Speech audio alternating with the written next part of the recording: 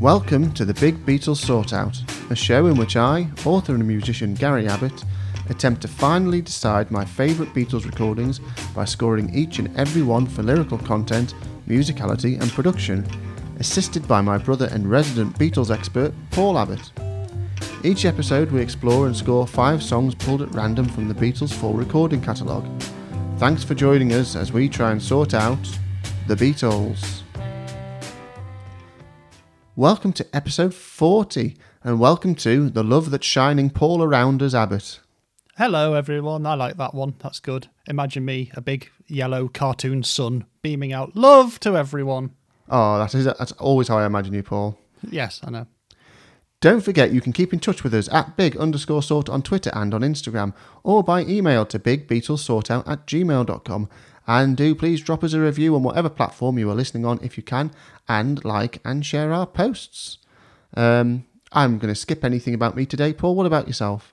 Well, nothing for me, but I thought we should mention, perhaps because the news came out today, a very close friend of mine, Mr. Morgan Brown, who I do a podcast with, who I used to be in a band with, and who is a very good musician, has written a book. And so many people listening to this will like other music, and many of you will probably like The Damned. And so there's a book coming out called The Damned on Track, and it's available for pre-order now. It's coming out on the 29th of July, and it's every Damned album and every track on that, and it's been written by my friend Morgan Brown, his first book. I'm super proud of knowing someone who's done something like that. You know, I've known a few people who've put books out, but, you know, it's just great when it happens. It's so exciting. Yeah.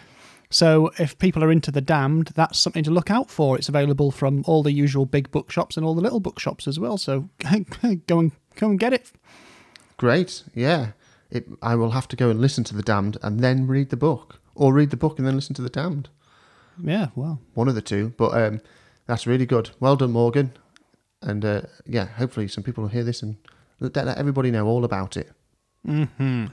Okay. Well then, we'll get on with On This Beatles Day then, which should be the 12th of July. Yes, the 12th of July. And before I say what it is, I'm going to caveat this with, actually, no one really knows the date that this happened on. Okay. So you're kind of pinning it on the 12th of July for this. Yeah, the reason I'm pinning it on the 12th of July is because some websites have just used this date as a convenient... Presumably there was nothing else going on, so it's a good one to slot in a bit of info on this date. It's actually we're basically picking July 1958, and as we say, the 12th of July.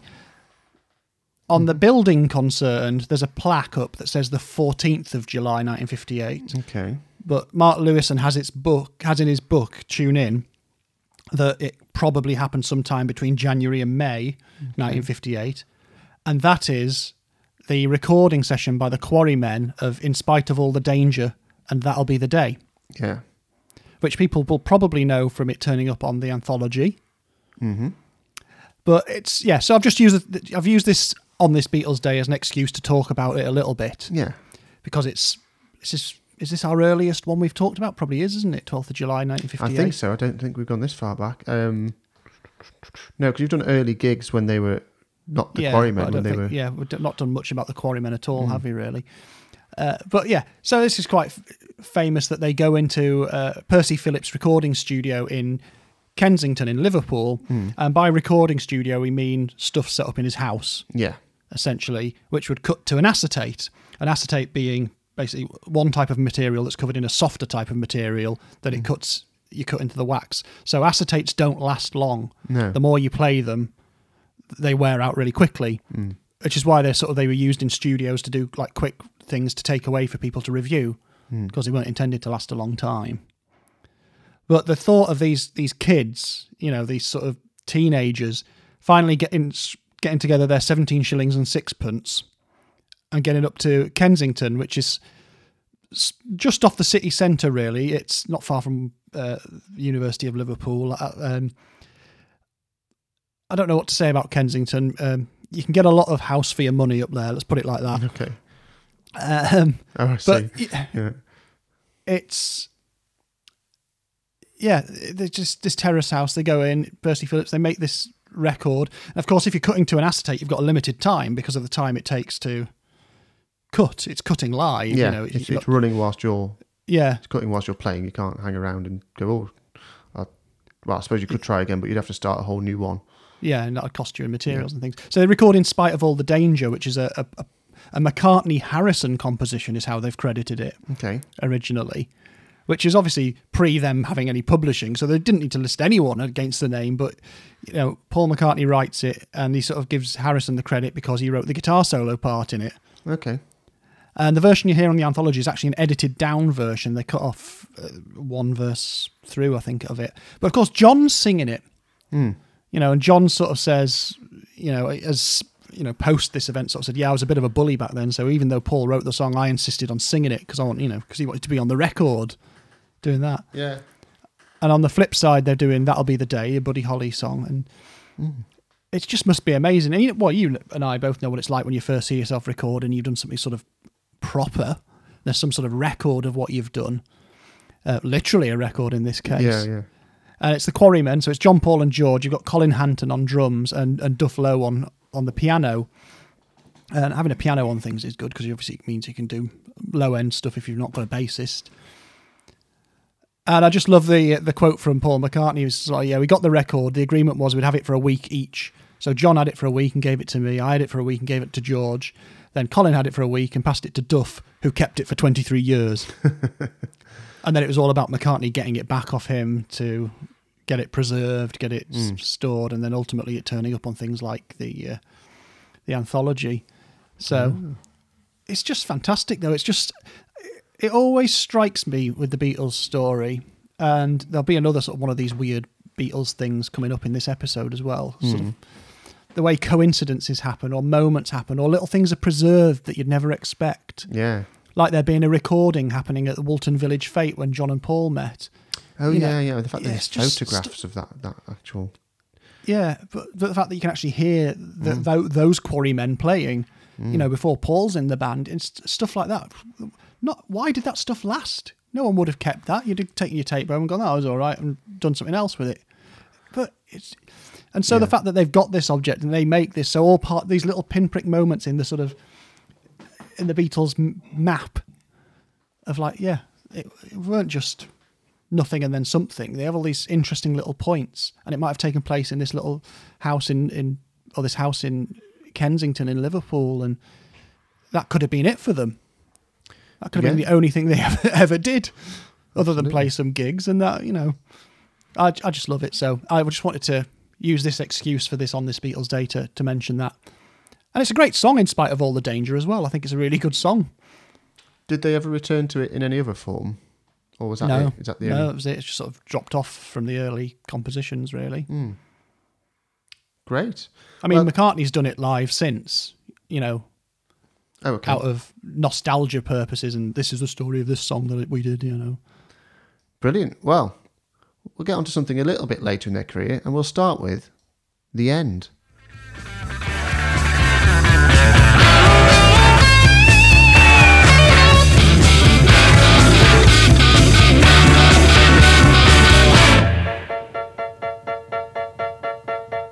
And in the end, the love you take is equal to the love you make. The End, Paul.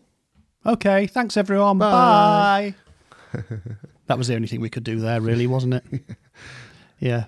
Well, yes. Talk about further along in their career. Really, the last song on the last album recorded. Absolutely. If not the last one released, but yeah. So as we know, final song on other than Her Majesty on the Abbey Road records, 26th September 1969. They have some recording on the 23rd of July, 5th, 7th, and 8th of August 1969. 15th of August for the orchestra overdub, and the 18th of August for some more piano, I think. The sort of stuff that links the sections, piano, I think, is that bit. And it's, well, we know what it is. It's cosmic philosophy and guitar solos. Yeah. And drum solos. Yeah. Very importantly. Absolutely. I mean, it's always a bit strange when we jump into these songs from Abbey Road without the, preceding one. because it is one big work, really. So, but it's interesting, kind of starting the track with the screaming riff from George, and the band hits, followed by Paul taking over with his "Oh yeah, all right" screamy vocal. Yeah. And then Ringo, big Ringo, but big understated Ringo. It's not like a million fills a second type of thing around the kit. It's a no. It's like a tribally, groovy, Ringo-y type of big solo. It's the only big solo he's ever done, isn't it? He doesn't. Am I right in thinking he didn't like solos? He wasn't. No, he never liked them. Never wanted to do them really, and it was never his bag. And that's, I think, partly why he gets that horrible reputation of not being a good drummer. Yeah, which is absolute rubbish. It's out and out nonsense, because everything Ringo did on the drums was astonishing. Yeah. But there comes a moment where it's like, the only thing we can put here is a drum solo. Imagine it, Yeah. And they had to G him up to do it. He still didn't want to do it on this. It wasn't like, oh, right, finally, I might as well stick one on here. I've got some new heads on me toms, which is part of the reason, it sounds the way it sounds. He'd had it reskinned and stuff like that. He's got 3 toms at this point rather than just the 2 that he traditionally had. And they record the drums in a slightly different way on this song as well. Oh, okay. We'll talk about that later. But anyway, yeah, it's understated, but it's awesome. Leading into like I say, a huge rock out, which before we get into the solos, we have the kind of "Love You" kind of words crescendo building up, almost gospel-y type of feel to them. I mean, it's just them singing it, isn't it? But well, this is an interesting thing. It's just Paul. Is it? Is he just all multi-tracking? Paul. Yeah. So multi-tracking Pauls with vary speed, so he can do really high, which is why it sounds a bit strange and chipmunky at certain points, because he's vary speeding to get those really, really high notes that you can't actually sing unless you would be doing a very comedy voice anyway. So he's doing I see. So all of the vocals on this, I think people would love it to be all of them together, because of that sort of end of things type thing, and that sort of everyone's unified in rock and roll and harmonies and voices, but it's not. It's just Paul doing the voices. On all of even on the end bit. All of it, yeah. Even the harmonies. Oh, okay. Well, there we go. But then they are unified in rock and roll when they each take a turn to do a solo. Yeah. And that's something, I don't know if I knew this before this, that this is what they did, but it's every 2 bars. They swap, don't they? And they do that round twice. So it goes Paul, George, John, and then they go round again. Which is just such a fun. It's so funny. It's so out of their normal parameters. This, isn't it? We've got Ringo doing a solo, and them just like taking turns to rock out a guitar solo in a very, very rocky kind of stage show kind of way you could imagine. Yeah, well, I think the funny thing is for them, it's sort of throwing them back to when they were 3 guitarists in a band stomping around the Hamburg stage or whatever. Apparently it's like John and was like at that point, because of course Yoko was around in the studio at the time as well, and this is a point where John sort of steps away from sitting with Yoko all the time because he wants to just rock out with everyone. Yeah. And they're all back together, head to head, doing these solos, answering, playing off each other. And what I love about it is you can hear their identities as musicians in the solos, the different styles. Yeah, absolutely, yeah. Especially John's, which sounds like half of his solos just sound like he's trying to kill the guitar, or sounds like a motorbike revving up. Yeah. Type thing. It's amazing. It's very good. Yeah, and that lead into the staccato piano chords. Yeah. And that real soft melodic phrase, and what we now know is just Paul times 3 or whatever harmonies, kind of being echoed by the little guitar twiddles. Yeah. Kind of thing that bridges into the orchestra joining for that lovely final warm up surging build to the climax of the song, the medley, the album, the Beatles almost. On any other album at any other time, this song would still be a stone cold killer way to end an album, but with its almost Bohemian Rhapsody like movement between rocking out, poignancy, builds and falls, harmonies, no excuses, indulgent rocking, it's a real belter of an ending.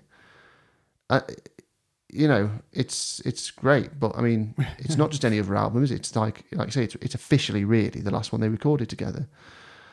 Yeah, I mean, obviously they do. They have. That's the way to think of it. Is it's that thing? It is the end. Yeah. It can be symbolic, despite all the they have to go in and add some overdubs to, I Me Mine or whatever later on, or the orchestral overdubs for the Let It Be stuff. I'm not dismissing Let It Be, but I mean, like in actual linear time, it's kind of really the last thing they.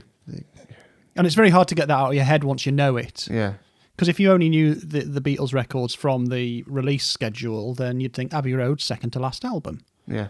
But since once you know it was the last one recorded, yeah, it's hard to get out of the head that this isn't the end. No, yeah. I think this is the end. I always think of it as the end, and it is confusing, and I have to remind myself, like, hang on a second, is this? Yeah.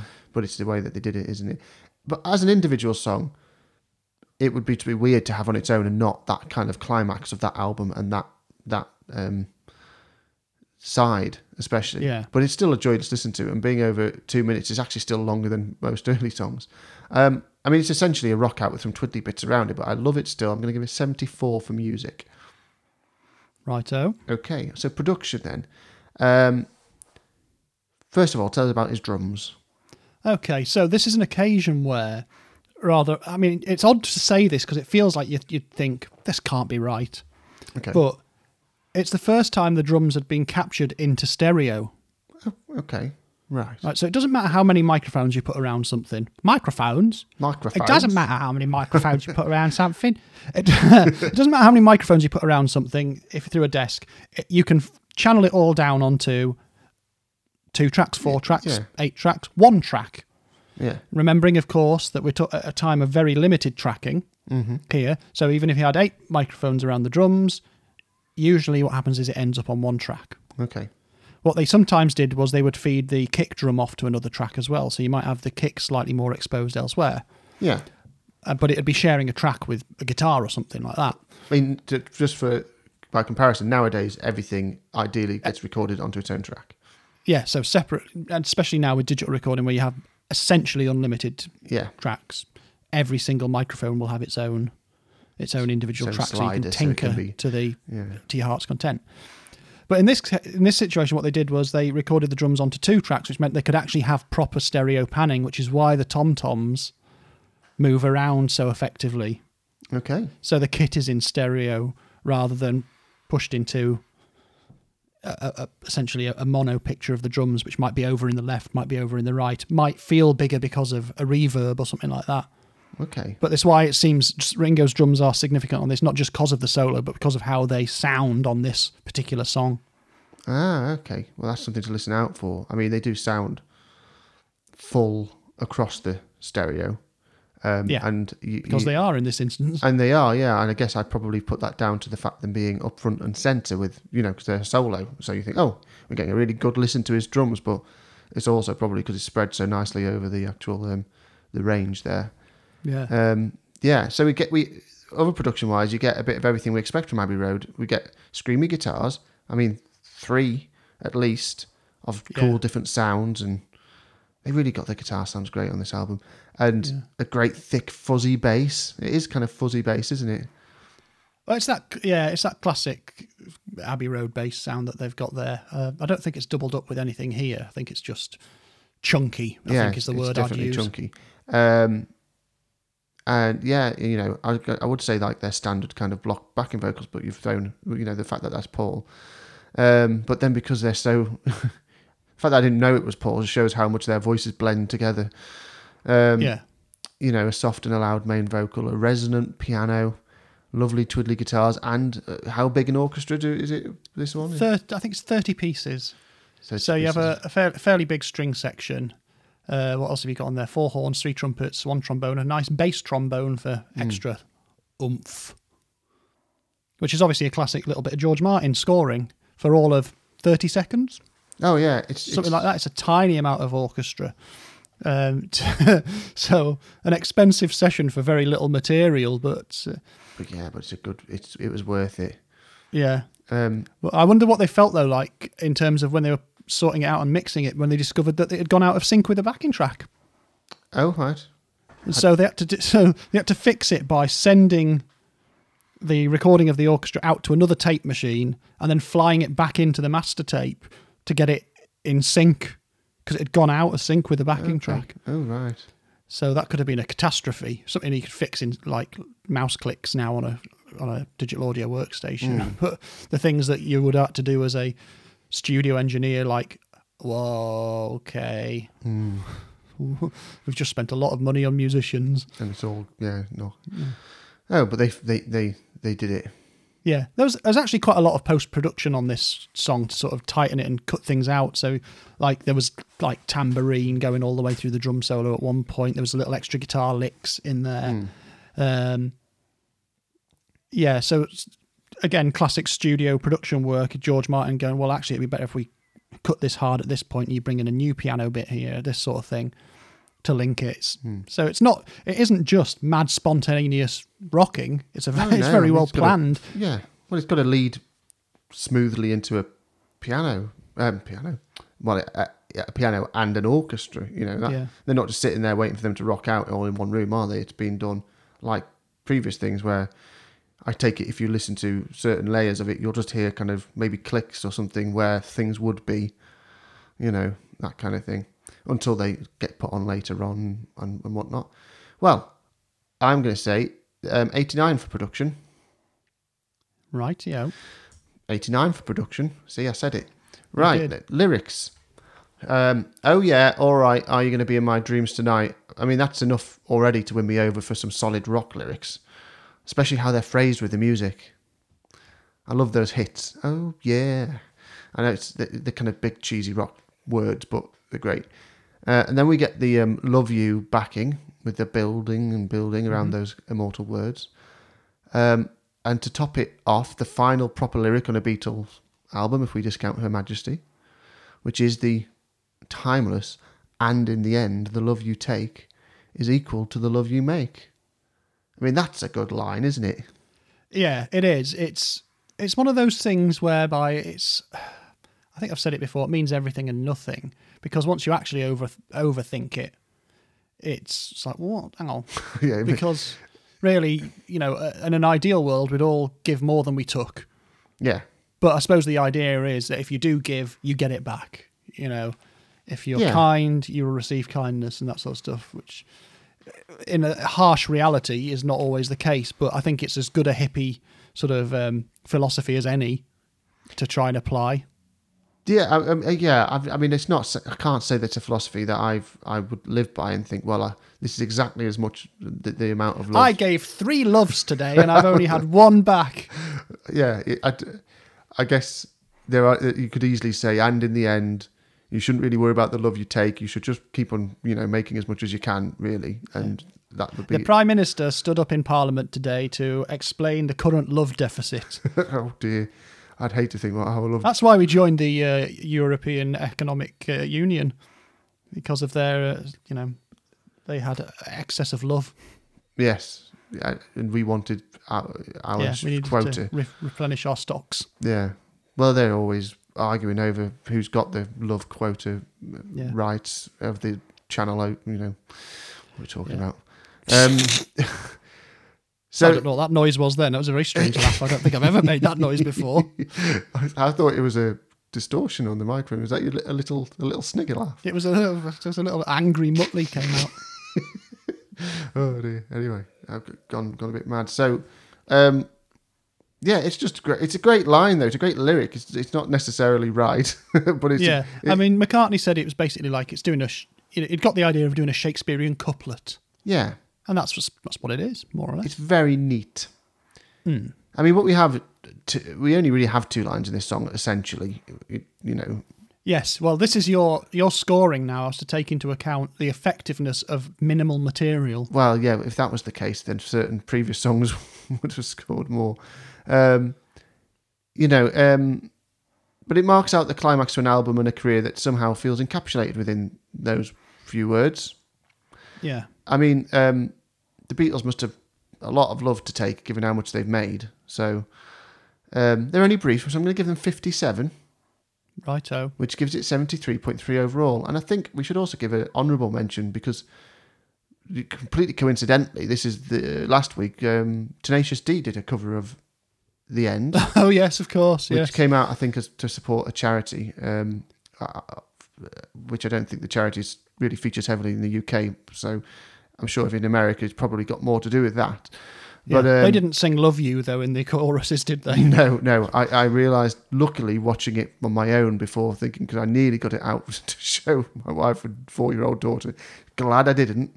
No. And had a little watch of it first. Always worth doing that. But it's definitely funny, and not just funny, but I think also a really good homage to a great that's song. Tenacious D, isn't it? You know? Yeah, Carl's They're doing a it. laugh. Yeah, it's amazing.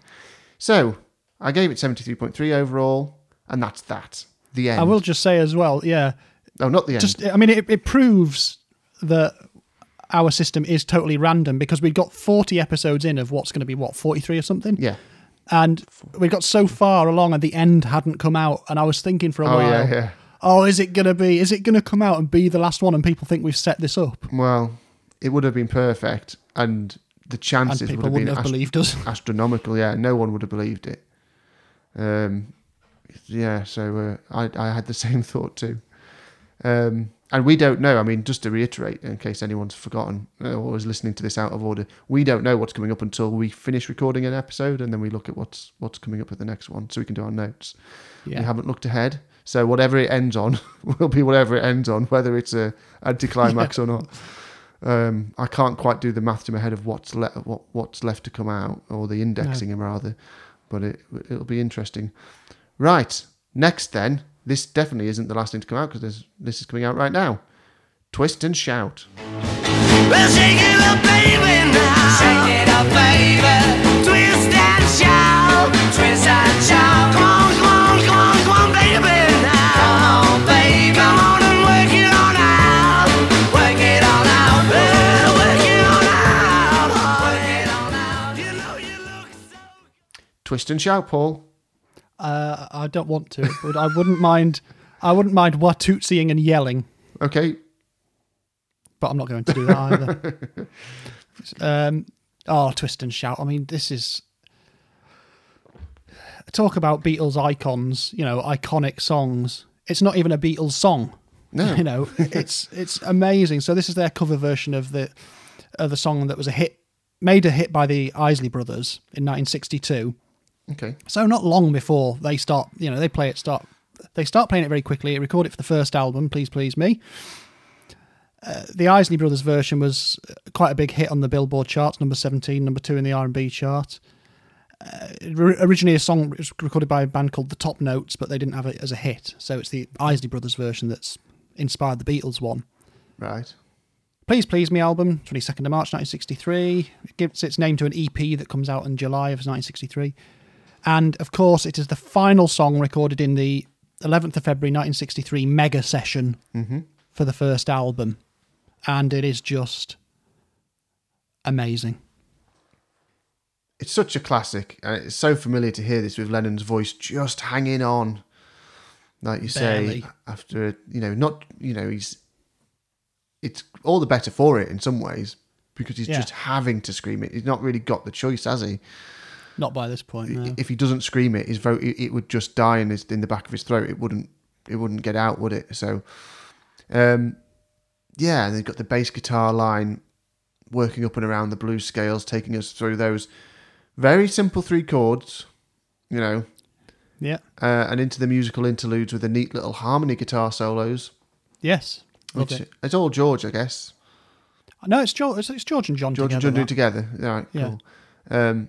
It just still feels like it's so big, even though both guitars have stopped to play that little thing. Yeah, But single note lines each. just because they're just really going for it, aren't they? Ringo's keeping up that mimicking energy. the sort of horn solo in the Isley Brothers version. Ah, okay.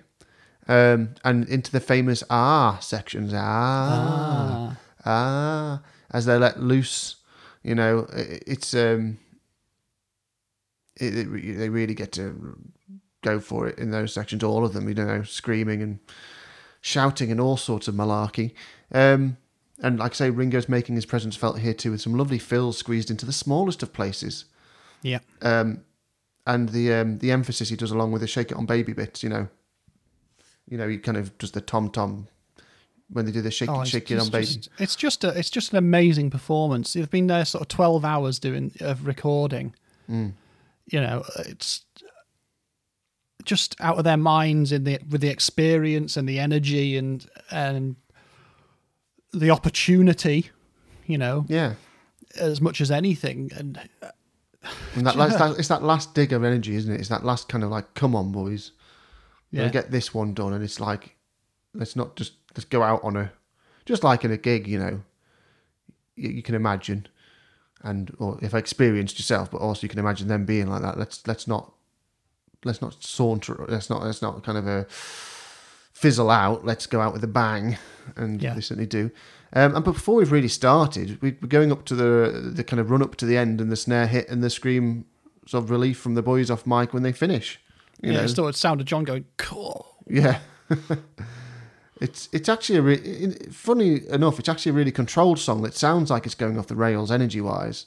It feels like it feels like it's pushing at the edges of the vinyl. Yeah. Pushing at the edges of the tape it's captured on. It's contained, but it's like, well, this could erupt. Yeah, but it's actually pretty strict and precise. Yeah. The reason it sounds like that is because it's controlled release of energy. I know they are going. If they just properly just went mad and like, it might look good on stage or something. But if they weren't really hitting those chords right and they were just hammering the guitars like just out of pure delight, it wouldn't sound so good. So they're actually still recording a really well kind of rendered version of it. Yeah, absolutely. It's the vocal bit which gives it that real feel of kind of like, wow, we're going off the roof's coming off. And yeah, they play it very well. It's a very, very good cover. So I'm going to give it 59 for music. 59. A Philistine. less of that. Production then. So Two takes. yeah, First one is the one that ends up on the record. they did another one after this one. Yeah. Blimey. Some people think it wasn't a complete take, but apparently it was. Yeah, they did two complete takes. They used the first.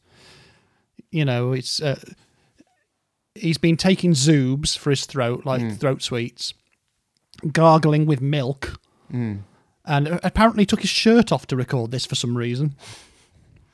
He was probably ill. Was his sore throat from the session, or didn't he start the day with a sore throat?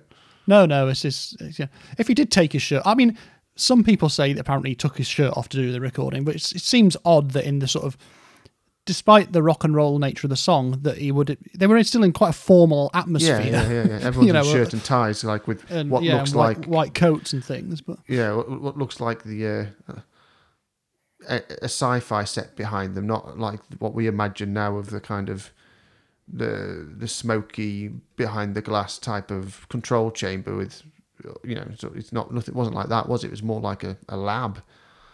Yes, yeah, a little bit more like that. So I'm not entirely sure that there would be a half-nude Scouser screaming in the midst of it all, but maybe it was, Okay.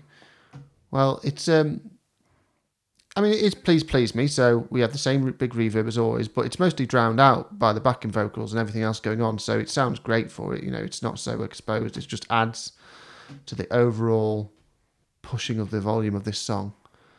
I like the fact that they didn't, even this early on, they left the voices at the end. They didn't try and clean up the fact that they're, they're kind of shouting off mic and things. Can you imagine they get to the end of that take and then them saying, well, that was quite good, but you did go at the end, so we're going to have to do it again. Yeah. Well, the thing is, I could almost imagine it, because like you say, that yes. They were very... It was, boys, are you buzzing? Yeah, it wasn't the same world as I think as rock and roll became. Yeah, and how, I don't know, I guess that production-wise, getting them to keep the energy, I don't know if they were being... What kind of direction they were getting from Martin at this stage, in such an early stage? Was he saying, like, come on, boys, keep up the energy? Or was he just kind of... Well, who knows? I mean, they'd have worked out what they were doing, what they were recording. And was George Martin's main trick here putting Twist and Shout at the end? Did he think, well, okay, I know what they play these songs like in the cavern. I know what they play them like in the studio. If we put this one here, we're going to get something great. Yeah, it'd be interesting to know, but so it's going to get 53 for production. So that's 40.3 overall, because we don't do the lyrics because it's Absolute madness. Well, Anyway, that's 40.3 overall. So, hang on. Well, the trousers. Oh my God, it's the Prefab Four. They're back. Yes, it's the Ruttles with number one. You're my number one. You're my second to none. Number one, number one.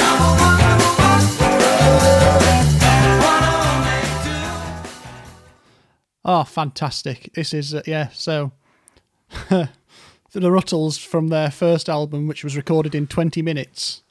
The second took even longer. Yeah, so this is the Ruttles doing, basically their version of Twist and Shout. But it's a more complicated song than that. So it's essentially the Ruttles parodying the Beatles doing a cover, a bit like with Baby Let Me Be, Blue Suede Schubert and Goose Step Mama. Yeah. And it is fantastic as well, just saying number one, something really sort of basic and simple. Yeah. Like that is a really good way to get that simple rock and roll feel across. Absolutely. I mean, it's basically the same music in part, but then so is La Bamba, isn't it? It's there's plenty of things with that 3-chord pattern. It's hard not to avoid sounding like that if you're doing. But they're purposely trying to do. It's a neatly done take on the song, but like it's got a slightly different mid-8, which, you say, is more reflective of other Beatles songs from that era, in the way that it modulates from the key slightly, rather than Twist and Shout, which is essentially... It's more musically complex, and it is more like it's got that feel of the Ruttles doing the Beatles doing a rock and roll song, the Beatles writing a rock and roll song, as well as the Beatles doing a cover, all wrapped up in this one thing. But I will say the one thing, they obviously can't get the raw Beatles energy across, so they've had to add extra stuff to try and get that sort of frantic feel of Twist and Shout across. So it's like got tambourine, the guitar's more complicated, you've got the cowbell and the clapping and stuff like that on number one. But it's great. It is good. Even down to the coughing and having trouble singing it towards the end, I think, isn't there? I don't know if he's genuinely having trouble because he's doing... Well, that's not Neil's voice, is it? That's never been Neil Innes's type of voice. So he's done a few good rock and rollers in his time, but he was never a screamer. And plus, they wouldn't have just spent 12 hours recording. Yeah, absolutely. So, next then, Boys.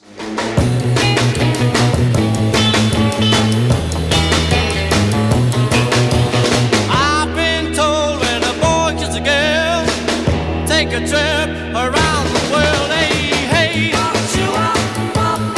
hey, hey. Boys, Paul. The department store in Scarborough used to have a lift and a haberdashery. Yeah. Boys is another song from the Please Please Me sessions from the LP, 22nd of March 63 still. Again, this is the 8th song recorded in the mega session of the 11th of February 1963. It's Ringo's first proper vocal highlight piece. It is another cover version.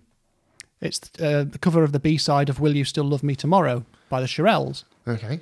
So this has been out since November 1960, I think. It's a song that Ringo had been doing for a while, even before he was with the Beatles. Okay. He was with Rory Storm. Yeah. And the Beatles used to do it themselves as well, with John doing the lead.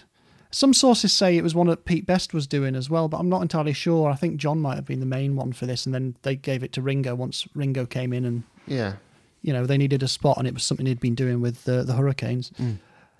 And do you know what? Again, it's just a fantastic cover version. It's one of Ringo's absolute vocal highlights as well. It's just a great moment for the band and a great moment for Ringo to be that good on that record. Yeah, it certainly is. He's doing a good job. I mean, it's obviously not as punchy as Twist and Shout, but it's got the same kind of vibe tempo-wise, really. And it's kind of underpinned in places by a bass and guitar blues scale riff. It's got a similar kind of cousin to Twist and Shout in their kind of how they're choosing their covers at this point. Yeah, definitely. They had particular tastes.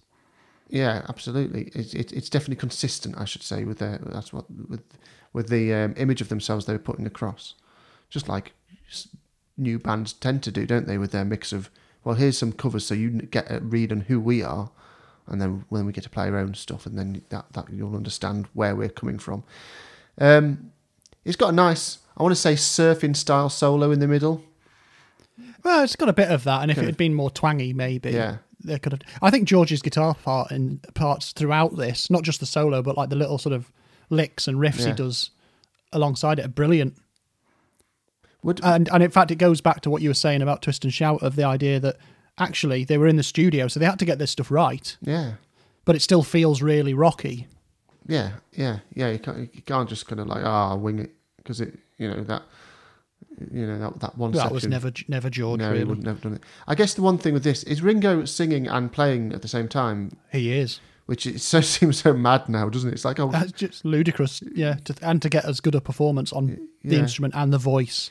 So I mean, it does subdue his drums slightly. It just means I think it's a slightly stricter, straightforward part than it is on something like Twist and Shout. Well, you say that, but then listen to the stuff he does on the snare in this is pretty clippy and it's still good. He doesn't lose time or anything like that, and it doesn't sag at any point. It's solid. It's not better than I could do. Oh come on! I mean, I'm not saying that.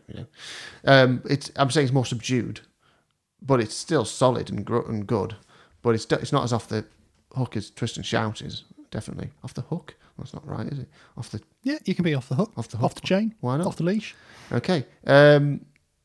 So yeah, it's still mad though to think that they didn't really have that much more. They did have a slight amount of multi-tracking availability at that time, didn't they? You'd think, well, yeah, they could rig things up to do the overdubs like they do with the harmonica songs and stuff like that. Although I imagine he would have been uncomfortable probably, because he was probably used to just singing it as part of the set behind the kit, and I guess saying, well, look, record it, and so you can get the drums.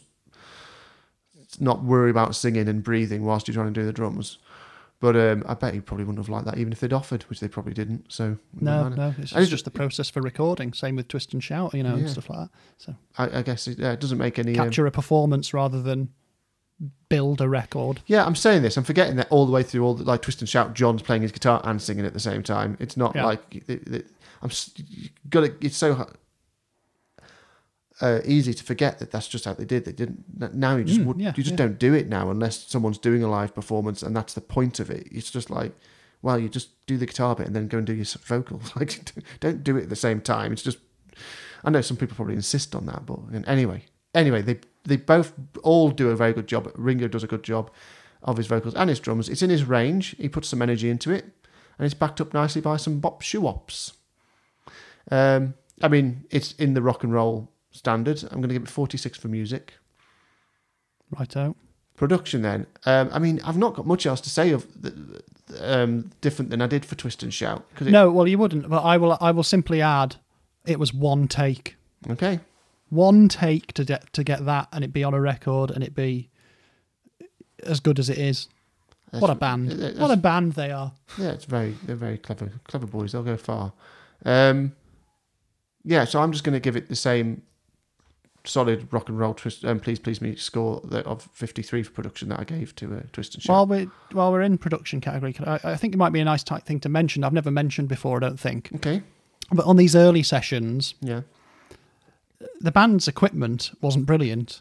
The guitar amps seemed to be all right, but it's worth noting that McCartney brings in his first amp that he's using, which has got this sort of what they call the coffin speakers, sort of hand-built cabinet for his amplifier. Yeah. But it's such a noisy piece of rubbish. Yeah. That sort of does the job for them on stage, but isn't really working. So in the studio, you have to suddenly stop everything. And they discovered this when they were doing Love Me Do, and they carried the process on for, a couple more records at least. They have to go down, the engineers have to run down and sort of rig up something for him to play through. Because they don't just have spare amps lying around in studios. Certainly not then anyway. So you have to go, I think it'll have been someone like Jeff Emerick or someone like that, will have had to go off and find a preamp to route into an amplifier, to route into a speaker cabinet that they nicked out of one of the studio's echo chambers. Right. So it's like this jerry-built sort of thing that McCartney's playing through on these sessions. Oh no, I never thought about the amps. Yeah. Yeah, you just again, you just live in a world where everyone who's got a guitar and played in a band has a kind of easily carry, a transportable amp that you can just pick up in one hand, which is probably so much better than anything that they had readily available back then. Right, well, that gives it a 33 overall, because there's no lyrics again, because it's another cover from Please Please Me. Tell you what though, Paul, next, It's All Too Much.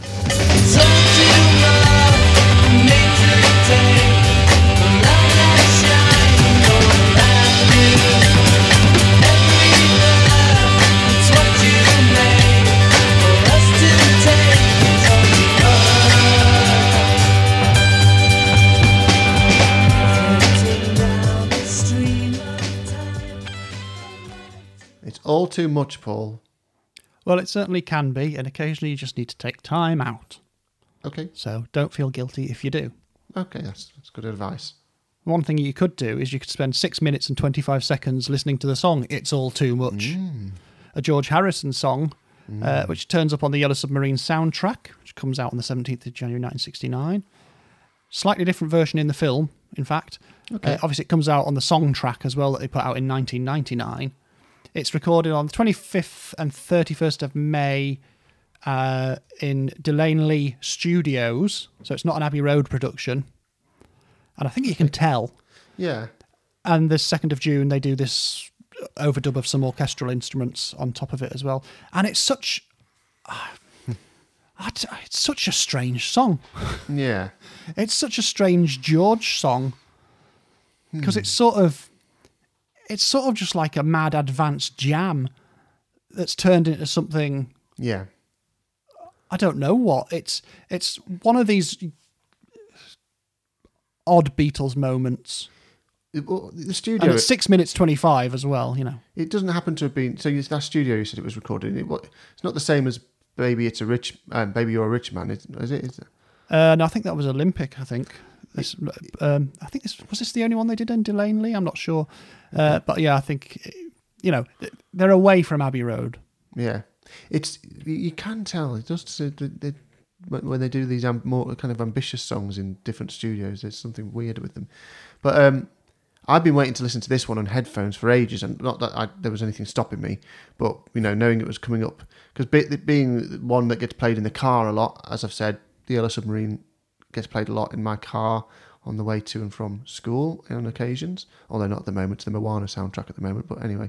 When you listen to this one in the car, it's just yearning for stereo headphones, to hear all those sounds, to let them surround you. And I've been thinking, I really want to get stuck into this one. So I only had to wait 40 episodes. I thought I'd wait till it came up. But I'm straying slightly into production, but it's almost inseparable from it, because, musically this song is great. I think it does. There's not much to it, is there? There's not. No. A lot of it's just on a pivot note and the bass. Yeah, and it sort of moves around that. It's a textural piece. It's similar to other George songs, based around the kind of drone note, the one chord, the melody-driven, layered piece. His skill was, even though he does at least 4 or 5 of them just during his Beatles times. Love You Too, Within You, Without You, this, and a couple of others I can't think at the moment. Like, he could still just come up with melodies. Blue Jay Way, yeah. He could come up with those melodies that play around that chord, and then suddenly make it a very distinctive piece of music, regardless of the fact that, in essence, it's not really, there's no chords going on, considering he's writing amongst two songwriters who could string together all sorts of chords and come up with all sorts of things. He does that just from the poignancy of a melody, and he does the same here. The verses slide up and down the scale beautifully, and then we get the chorus, which is catchy and dynamic, and that hints at like a second chord a little bit with the da da da. Yeah. It's a slight move. It's still kind of keeping the root. Yeah, it's not firmly rooted on one chord, but No. it's like anyone who knows anything about this stuff. So the note of G, for instance, is in your root chord of G. Yeah. But it's also one of the notes in the chord of C. Yeah. So you can stick your bass leave your bass on the G, Absolutely. and you get this thing when everyone else can change to C. You're still playing a chord, a note within a chord. Yeah. Just gives you a different sort of grounding effect. Absolutely, yeah. And it's the bass hammering out the root is important in this. That's what it's doing, isn't it? Paul's just kind of like, I'm not moving. I mean, he moves around and does other things, but he's really kind of like mainly sticking to the root. It's up and down the octave, perhaps, but on the same note. I mean, that's what that mainly does. And there's a guitar ringing out on open strings. It sounds like they've got a lot of open tuning going on.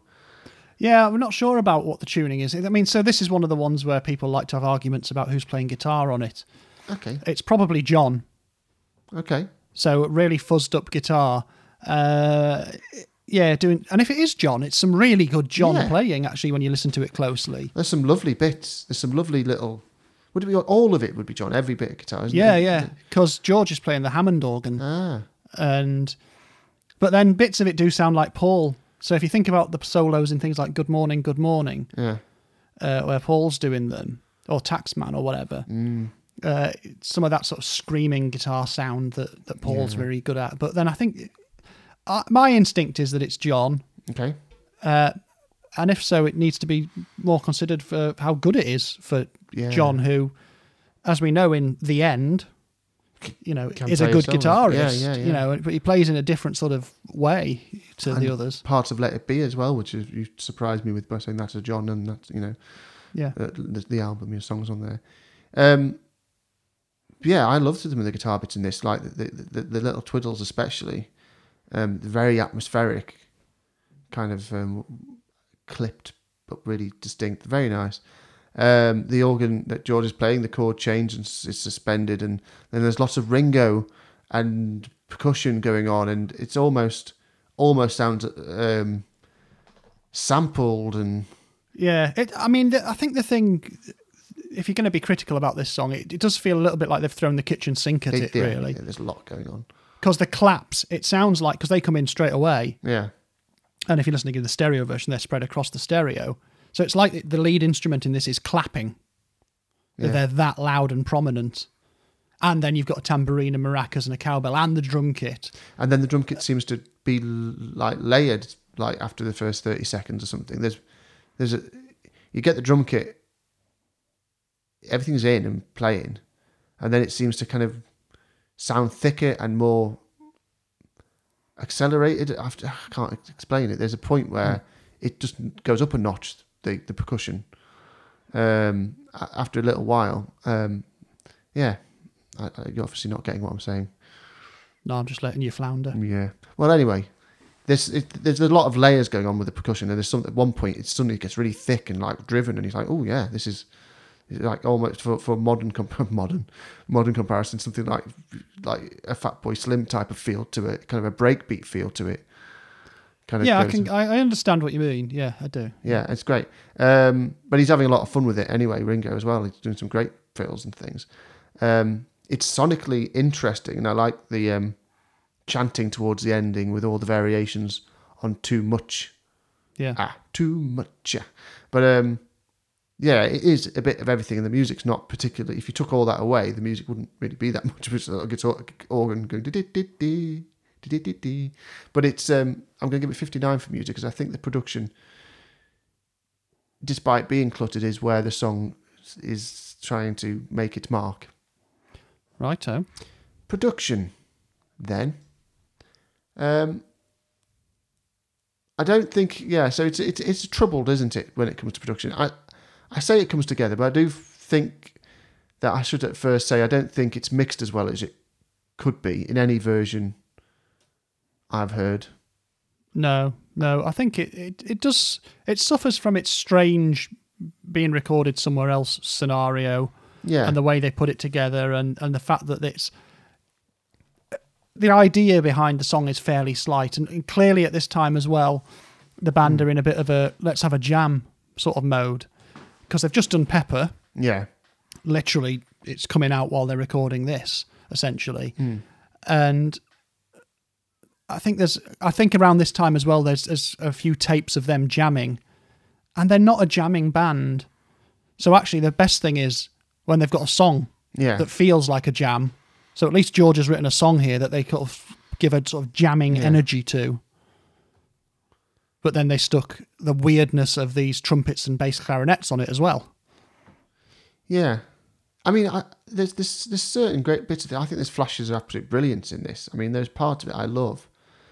I just feel like there's a version out there we never got, which brings all the elements in a better way, and maybe lifts the whole track more consistently at all times. It's 6 minutes 25 seconds in its final version. Yeah. The actual that's edited down from an 8-minute version, Right. which is something. It's a long song for the amount of material that's in it, Yeah. really. But yeah, they do some interesting sonic stuff in it. So Yeah, and it's the kind of thing, you know, you should be able to put on headphones and get lost in. I guess because it hasn't, there's something just not right about how it's been produced and mixed completely, because otherwise I think it would be a massive kind of sonic classic that people are like, you put earphones on and listen to It All Too Much for 7 minutes.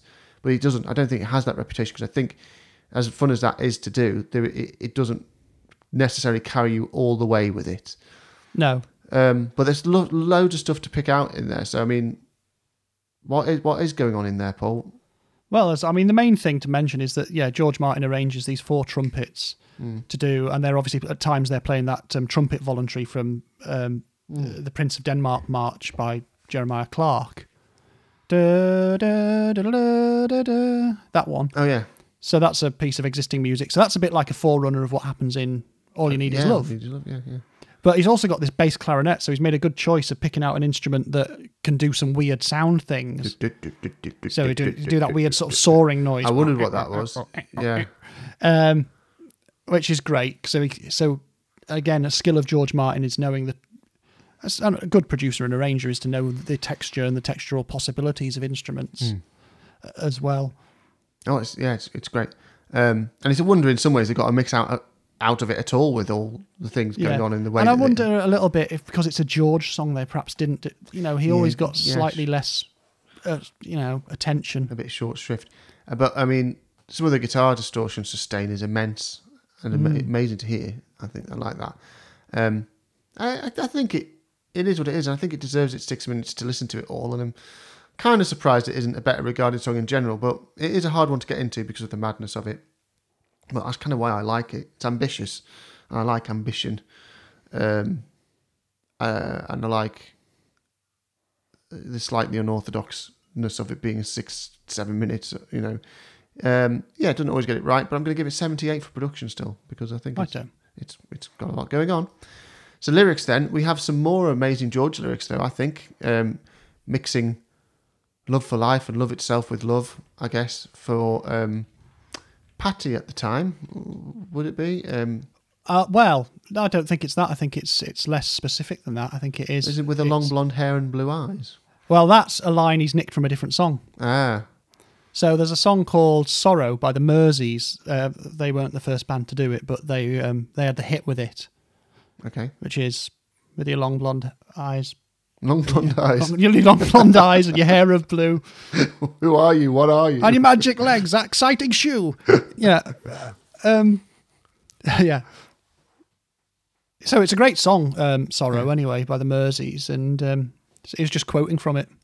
Okay. So right. you can divorce that from what George has actually written, and his stuff is all the floating down the stream of time, set me on a silver sun.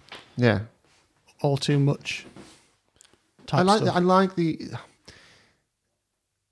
I think I like when George talks about the notion of love itself. I think, and the role that plays in his philosophy and his feelings about existence. That it's all too much is a real. There's something in that more so than the love you take is equal to the love you make. It's all too much for me to take. That, I mean, you can feel not in an overwhelming way, but like tapping into that feeling of just existence. Well, I like the fact that it grounds as well, because of the idea of like this is celestial, but also make sure I don't lose. Get me home make sure for I can tea. get home for a cuppa. Yeah, that's You the know. thing, you see, yeah. But it's also like, you think it's, all the world's a birthday cake, so take a piece, but not too much. It's got the quality of like I look at the floor and I see it needs sweeping. Yeah, Something very grounding yeah, type that. But then the next thing you know, you're off on the way to a silver sun. yeah. Yeah, But what George says about it in his book I, Me, Mine is, it's all too much was written in a childlike manner from realizations that appeared during and after some LSD experiences. But this is, I think, the important bit, and which were later confirmed in meditation. Okay, yeah. So it's sort of, he's had his mind expanded by the drugs, but later on, as he's got into the philosophy and abandoned the mind altering stuff, Yeah. he's sort of gone, oh no, yeah, that was stuff that was within me. So Yeah. this is it. Oh, just because it happened on drugs doesn't mean it doesn't. It may be doors being opened rather than completely like fabricated. Oh yeah. So, given the way that he was going with his philosophies, I think it's nice, and it shows his grounded, funny side with his kind of "get me home for tea" thing. Definitely, that's a really good line to still make you think of the wisecracking George and show how he's growing as a person, but it's still that person too. Yeah. I like it. It's a joyous song. The feeling of your heart wanting to burst with love is one of the best things. And blended with the brainwave distorting sonic waves of the accompaniment makes for a hypnotic and uplifting experience to listen to via headphones, I'd say. Not so much your car stereo with other stuff going on. Doesn't work as well. 84 for lyrics I'm giving it. I really like them. So 73.7 overall. Finally then, She's Leaving Home. Quietly turning the back door key, stepping outside, she is free. We gave her most of our lives, is leaving, sacrificed most. She's leaving home, Paul. Oh, that's sad. I know. That's all I can say. I just can't really sort of make a hilarious quip and then get into the content of this song, can we? No. So obviously it's a track on Sgt. Pepper, which officially comes out on the 1st of June, 67, but actually the 26th of May. The orchestral backing for this was recorded on the 17th of March, 67, with the vocal overdubs with Paul and John, done on the 20th of March. It's essentially a Paul song with John. I don't know. Well, it's never clear whether John actually wrote his bits or it was a face-to-face thing of them two arranging the sort of to and fro vocals. But it's Paul telling a story taken from real life, but off into the McCartney verse. Character-wise. Yeah. It's the first and only Beatles score, officially anyway, written by anyone other than George Martin. Yes. So I hear. Yeah. Which would be a problem if it weren't for the fact that it's flipping brilliant. Yeah. Yeah. Well, you say the first and only. What about the? What about all the? What do you call it? Stuff that. Well, Spectre you mean whacked on you mean things. the Let It Be overdubs Yeah. and things? Well, yeah. Well, Yeah, not counting them. by that point anyway. Yeah. Okay. Yeah, I see. The only decent ones, anyway. Huh? Although actually, I quite like I Mean Mine and what it does. So, anyway. I mean, I think yes. Sometimes actually people say, "Oh, it's a George Martin score," but actually, sometimes it was just like they got the musicians into the studio, and Paul would be going around going, "You play that note, you play that note, you play that note," and it'd be a bit more improv-y than that, which used to really annoy session musicians. I can imagine. And I think there was even some of that with this, particularly the harp part. But he did get someone in, Mike Leander was the chap's name, to orchestrate it, just because George Martin wouldn't basically come running when he called him. Yeah. I mean, that's it. Is as much before I get into my stuff about the music, considering it's such a large part of this. That is pretty much the story. Is that George Martin wasn't available and he didn't want to wait. Yeah, that was it. So Paul's got the idea. He's written the song. He wants to record it. He wants a score, a particular sound for it. Calls up George Martin. George says, "I've got a Cilla Black session at 2:30." Paul says, "Well, just come around at 2:00. It's like, you're going to write a song and do a score in that time. And so George is like, "Oh no, I've got this is my job."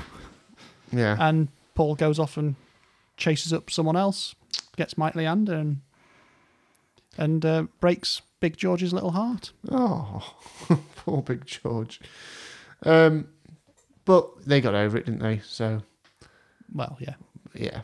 I mean, diving George into still had to do the session. He still Yeah. had to do. He still had to do the Still recording. rec- He still still had to do the editing, post production, and Did had he to conduct them as acknowledge well? that it was a good song and good arrangement. Yeah. This is it. I mean, yeah, it would have been different if it had been bad, but he obviously picked someone good. Starting with the harp and Paul's voice ringing out, an audible breath in as the cello joins in, which is a really nice touch. I think if anyone's ever seen like a string ensemble live, like a string quartet or whatever. So in this case, we've got 4 violins, 2 viola, 2 cellos, a double bass, and a harp. So it's a small ensemble. But if anyone's ever seen a small chamber ensemble or a quartet, quintet, anything like that, you can always hear the performers breathing and prepping and stuff like that. Yeah. So it makes it feel very real that you hear that sort of Yeah. in when the cellos are about to start doing what they're doing. And and then the rest of the string quartet has joined us by the end of the first phrase. It's not a string quartet, though, is it? It's a string ensemble. It's an ensemble because it's Yeah. 9 pieces plus a harp. And we follow Paul's melancholic melody until the chorus as such, really, just him and these strings, where the rest of the voices join, being John's. And it kind of becomes unclear who's lead and who's backing at that point, doesn't it? It's just, they're just talking to each other, they're weaving, Yes. posing questions and working together to lament the verses. This amazing different kind of way of doing a chorus that isn't a hook. It's a pattern. It's an arrangement. It's a composition. Of the voices become like the strings. One stays high whilst the other goes down, and all sorts of things go on. It's brilliant. And other than that, despite this being such a landmark and important song, I think in the Beatles' development and the development of rock and pop music in general, the main credit has to go to that fella whose name I've already forgotten. What was his name? Mike Leander. Mike Leander, because it's brilliantly scored. I mean, George Martin's stuff is also brilliantly scored. It's equally brilliantly scored, I think. It's a different style. There is. I mean, you could actually analyse how it's different to what George Martin would have done. Yeah. I think there is things in there that George wouldn't have done in terms of his musical approach to stuff.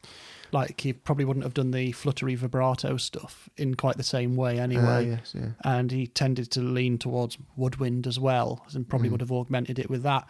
But it was, it's what you're going to say. It is what it is now. Yeah. I mean, anyone who's listening to this who didn't know a lot about the Beatles, and I would suspect even plenty of people who think or feel they do, I don't think you would listen to this and get to this song and go, oh, no, this sounds slightly different than the instrumentation that's appeared on other tracks on this album. So I do think it fits. Like you say, you could and can identify the differences, but if you wanted to, but I think it fits like perfectly into its place in Sgt. Pepper, doesn't it? And it really complements John and Paul's voice in this otherwise Beatleless track. It is, isn't it? There's nothing else, just John and Paul. That's it. Yeah, that's it. I think the tracks like this really help develop the idea that it's okay for the song to be the focus above the need of the band performing it. And I know they've done other songs before this time, which might just be one of them with a guitar or everything, but that feels like a variation on a theme. But this, I think, is starting to really show that a band can make an album and not have to be on everything all the time if the song doesn't call for it, Yeah. There's something about this which kind of opens up the doors to kind of, eventually what would turn into things like Revolution 9. Like it needs to be whatever it needs to be. It doesn't need to be something like, obviously we've had 2 songs where there are covers which were kind of showcases where one, the drummer always had to do a song. That was kind of the way things were and things. It was the way sets worked and stuff like that. And they all had to have a little turn and The way what worked? Sets. It's sets. S-E-T-S. I think we're going down the rock and roll path a bit there. Yeah, but yeah, I think this. Would you agree? This has a kind of importance to it in its Well, yeah, but I mean, of course, you've got Within You, Without You as well on there. Oh, yeah. They've done Yesterday before, so it's part of that. It's not something that they would ever particularly. There's no rock instruments on it, though, is there? I mean, Yesterday still got a guitar at its centre of it. Yeah, So and I think yeah, that's- Within that's- You, Without You's feature is the Indian instruments. Absolutely, but Within You, Without You is on the same. That and this, I guess, have the same kind of like, look, we could like not even play our instruments and it's still our song because it's us as a band deciding that's what we're going to do, even if we don't end up being on it, you know. Anyway, that just struck me as an undeveloped thought I thought I'd share with you all. Yeah, I'm going to give it 86 for music because it's obviously brilliant. Yeah, Yeah. and it's got Sheila Bromberg playing the harp and the first female performer on a Beatles record. Ah, good stuff. Nice one, Sheila. Production then. So George got to conduct it at least, didn't he, and do his kind of recording, Yes. and obviously didn't snub the other arranger composer by doing a bad job of it. He's done a brilliant job. Although, of course, if you listen to the unedited version of it, at the end of each chorus, there's a little cello run. And I wonder if George had a little moment of joy when he was going, do you know what? They don't need that. I'm going to cut that little tiny two beat phrase out and just put that hard link so that you Yes, get in there the is a actual little song. cut. That's that what it is because they can So hit. dun, dun, dun. Dun, And then in the yeah. original version, there was like a little cello run to sort of drop you out of the chorus, ready for the verse to start again. But he puts a hard cut in. I must have that on the Sgt. Pepper's anniversary set. haven't Yeah, I? yeah. Yeah, well, that was a good choice. But you can hear that actually a little bit. But Yeah. when you put traditional instruments in the hands of Martin recording them, they just sound so perfect. They're just so clear, And bright. his engineers and Abbey Road. Yeah, you know. Yeah, obviously as the director of everything that was kind of... It's just... They're clear, bright, airy, and the vocals sit over them like cream over coffee when you get it right and it doesn't all go into it and everything. So, yeah, you've got much else to say, really. Have you got much else to say on production? No, other than if you've listened to the mono version of this, the mono mix of She's Leaving Home is like a semitone higher. Oh. So, They've run the tape faster, so it's got a bit. It's like this weird, sort of brighter, higher pitched version, which is strange. odd in terms of differences between mono and stereo. maybe someone lent under control by accident. I'm going to give it 89 for production. Mm-hmm. Lyrics then. So, I mean, this may be his ultimate and kitchen sink drama songs. Do you think? Well, this is one I mentioned at the top of the episode about the weird coincidences that sort of, coincidences, events, Yeah. opportunities, moments that sort of flow through the Beatles over time. And of course, this is a really weird one. Okay. So, shall I tell you? Tell us the story, Paulie. I'm sure plenty of people know. So, Paul McCartney was reading the Daily Mail in February 27th, 1967, in which on page... hang on, I'll have to look close at my screen here. 5 was a story titled A-Level Girl Dumps Car and Vanishes. And there's a picture of this particular girl, Melanie Coe. The father of 17-year-old Melanie Coe, the schoolgirl who seemed to have everything, spent yesterday searching for her in London and Brighton. Melanie had her own car, an Austin 1100. It was left unlocked outside her home when she vanished. She had a wardrobe full of clothes. She took only those she was wearing. She left her checkbook and drew no money from her account. Melanie, who has long blonde hair, was studying for her A-level examinations, planned to go to university or drama school. Her father, businessman Mr. John Coe, said yesterday, "I cannot imagine why she should run away. She has everything here. She is very keen on clothes, but she left them all, even her fur coat. We have spoken to her friends and visited the places where she goes, but there is no trace of her. I only wish she would telephone us." And that's the article that McCartney saw. And that's what triggers this song that he writes. Especially that stuff about, oh, we've given her everything type thing that the dad's saying. Now, that's 1967. Right. Bafflingly, and I think it's on their Beatles' first appearance on Ready, Steady, Go a few years previous, Okay. there's a dance and miming competition, and this footage exists. You can watch it. It's on YouTube. And so 4 girls in the Ready Steady Go studio are miming to a Brenda Lee song. And the person who's going to judge them on who was doing the best miming and dancing is Paul McCartney. Right. The girl who wins Yeah. is Melanie Coe, the girl who then later What? vanishes. Really? Yeah, so you can see it. Paul McCartney, like at the end, he shakes her hand and gives her an album, and she goes off. And she'd been there all day while they were rehearsing and stuff like that. Can I just and check? then- Was she okay, by the way? Did they find her? Yes, Oh, yeah. Right, okay. This Yeah. isn't going to have a horrible ending. No, well, yeah, stories of missing girls in the 60s and 70s and things like that is, yeah. But no, she was found, yeah. Okay. And you can read, she's spoken extensively about it since. And in A Hard Day's Right, which is a very good book, you can, there's a good interview with her in that there. Wow. But it's just such a weird What a coincidence. strange thing. I mean, yeah. My He goodness. didn't know. He didn't know that this was the same girl that he'd said you did a good job miming Brenda Lee. I suppose she spent 5 years ago, 4 years ago, or whatever. 4 years arguing with her parents about the new life she's going to have. Now she's won a dance competition, and when she finally snapped, she's going, I'm going to run away and I'm going to inspire the first. But she must have been so young when she was doing that. Yeah. To then be, if she's only 17 in 1967, she must have been going to this Ready Steady Go studio as a dancer very young. Wow. Does that footage exist? Or is that Yeah. of the Ready Steady Go thing? Yeah. Oh, wow. Weird. Well, that's I didn't know any of that. That's mad. I knew But that then you obviously based it on this. Paul just takes this article and then spins off into, like I say, the McCartney verse. And obviously he doesn't make that link, I guess. He's No, got no. no idea until I'm sure someone told him afterwards and he went, eh? Possibly. I don't know if he would have... I don't know what sound he would have made. Oh.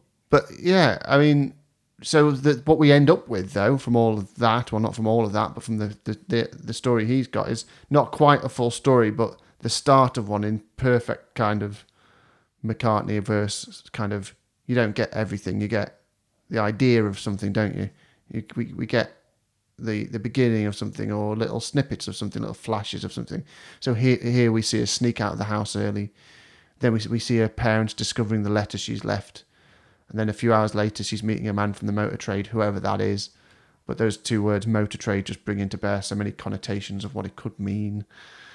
And it's such a strange topic in some ways to take inspiration from and turn into a song, but also makes total sense once you hear it. You think, well, Yeah. His eye and ear for a way into a little story that gets you hooked without really exploring it further than a few lines, I think was only really paralleled by John's ability to pick up phrases from the media and turn them into something more abstract. It's that real combination of stuff that really made them what they were, of that combination of down-to-earth drama with abstract psychedelic flights of fancy that makes Sgt. Pepper's just so good. And this song is another example of that at its finest.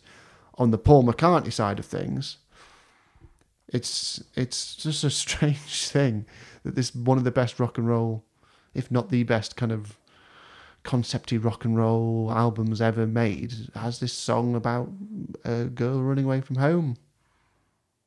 Yeah, and coming down to such a simple and obvious thing as like fun is the one thing that money can't buy. Yeah, it's in many ways it's almost a bit teenage sort of poetry in a way, but it's because it's such a simple and universal thing that we discover. Yeah. And then for him to come across this article that has it played out in the press, in the words of her father, like we bought her everything. It must have been, it's good fuel for the imaginative fire. Yes. And I'm going to give it 87 for lyrics, which gives it 87.3 overall. And we are done for episode 40. And we have one song in the top 20. The others have placed as follows. Boys is joined to 185th with Anna Go to Him, Chains, and I'm Happy Just to Dance With You. Blimey. We'll be sorting out some of these little clusters when we get to the end. Twist and Shout is 173rd. The End is joint 61st with Rain. Oh, that's interesting. And It's All Too Much is 60th. Just one ahead of them. So, we'll do the top 20. At number 20, Nowhere Man. At number 19, Blackbird. At number 18, Yesterday. At number 17, The Fool on the Hill. She's Leaving Home is at number 16. Cry Baby Cry at number 15. Lady Madonna at 14. All You Need Is Love is number 13. Come Together at number 12. Being for the Benefit of Mr. Kite is number 11. At number 10, Let It Be. At number 9, Eleanor Rigby. Within You Without You is number 8. Across the Universe is number 7. Lucy in the Sky with Diamonds at number 6. Penny Lane at number 5. In My Life is number 4. I Am the Walrus is number 3. At number 2, Strawberry Fields Forever. And at number 1, A Day in the Life. So thanks again, Paul. That's all right. Thank you for having me. That's okay. And thank you for listening. We'll see you next week. Goodbye. Beatles.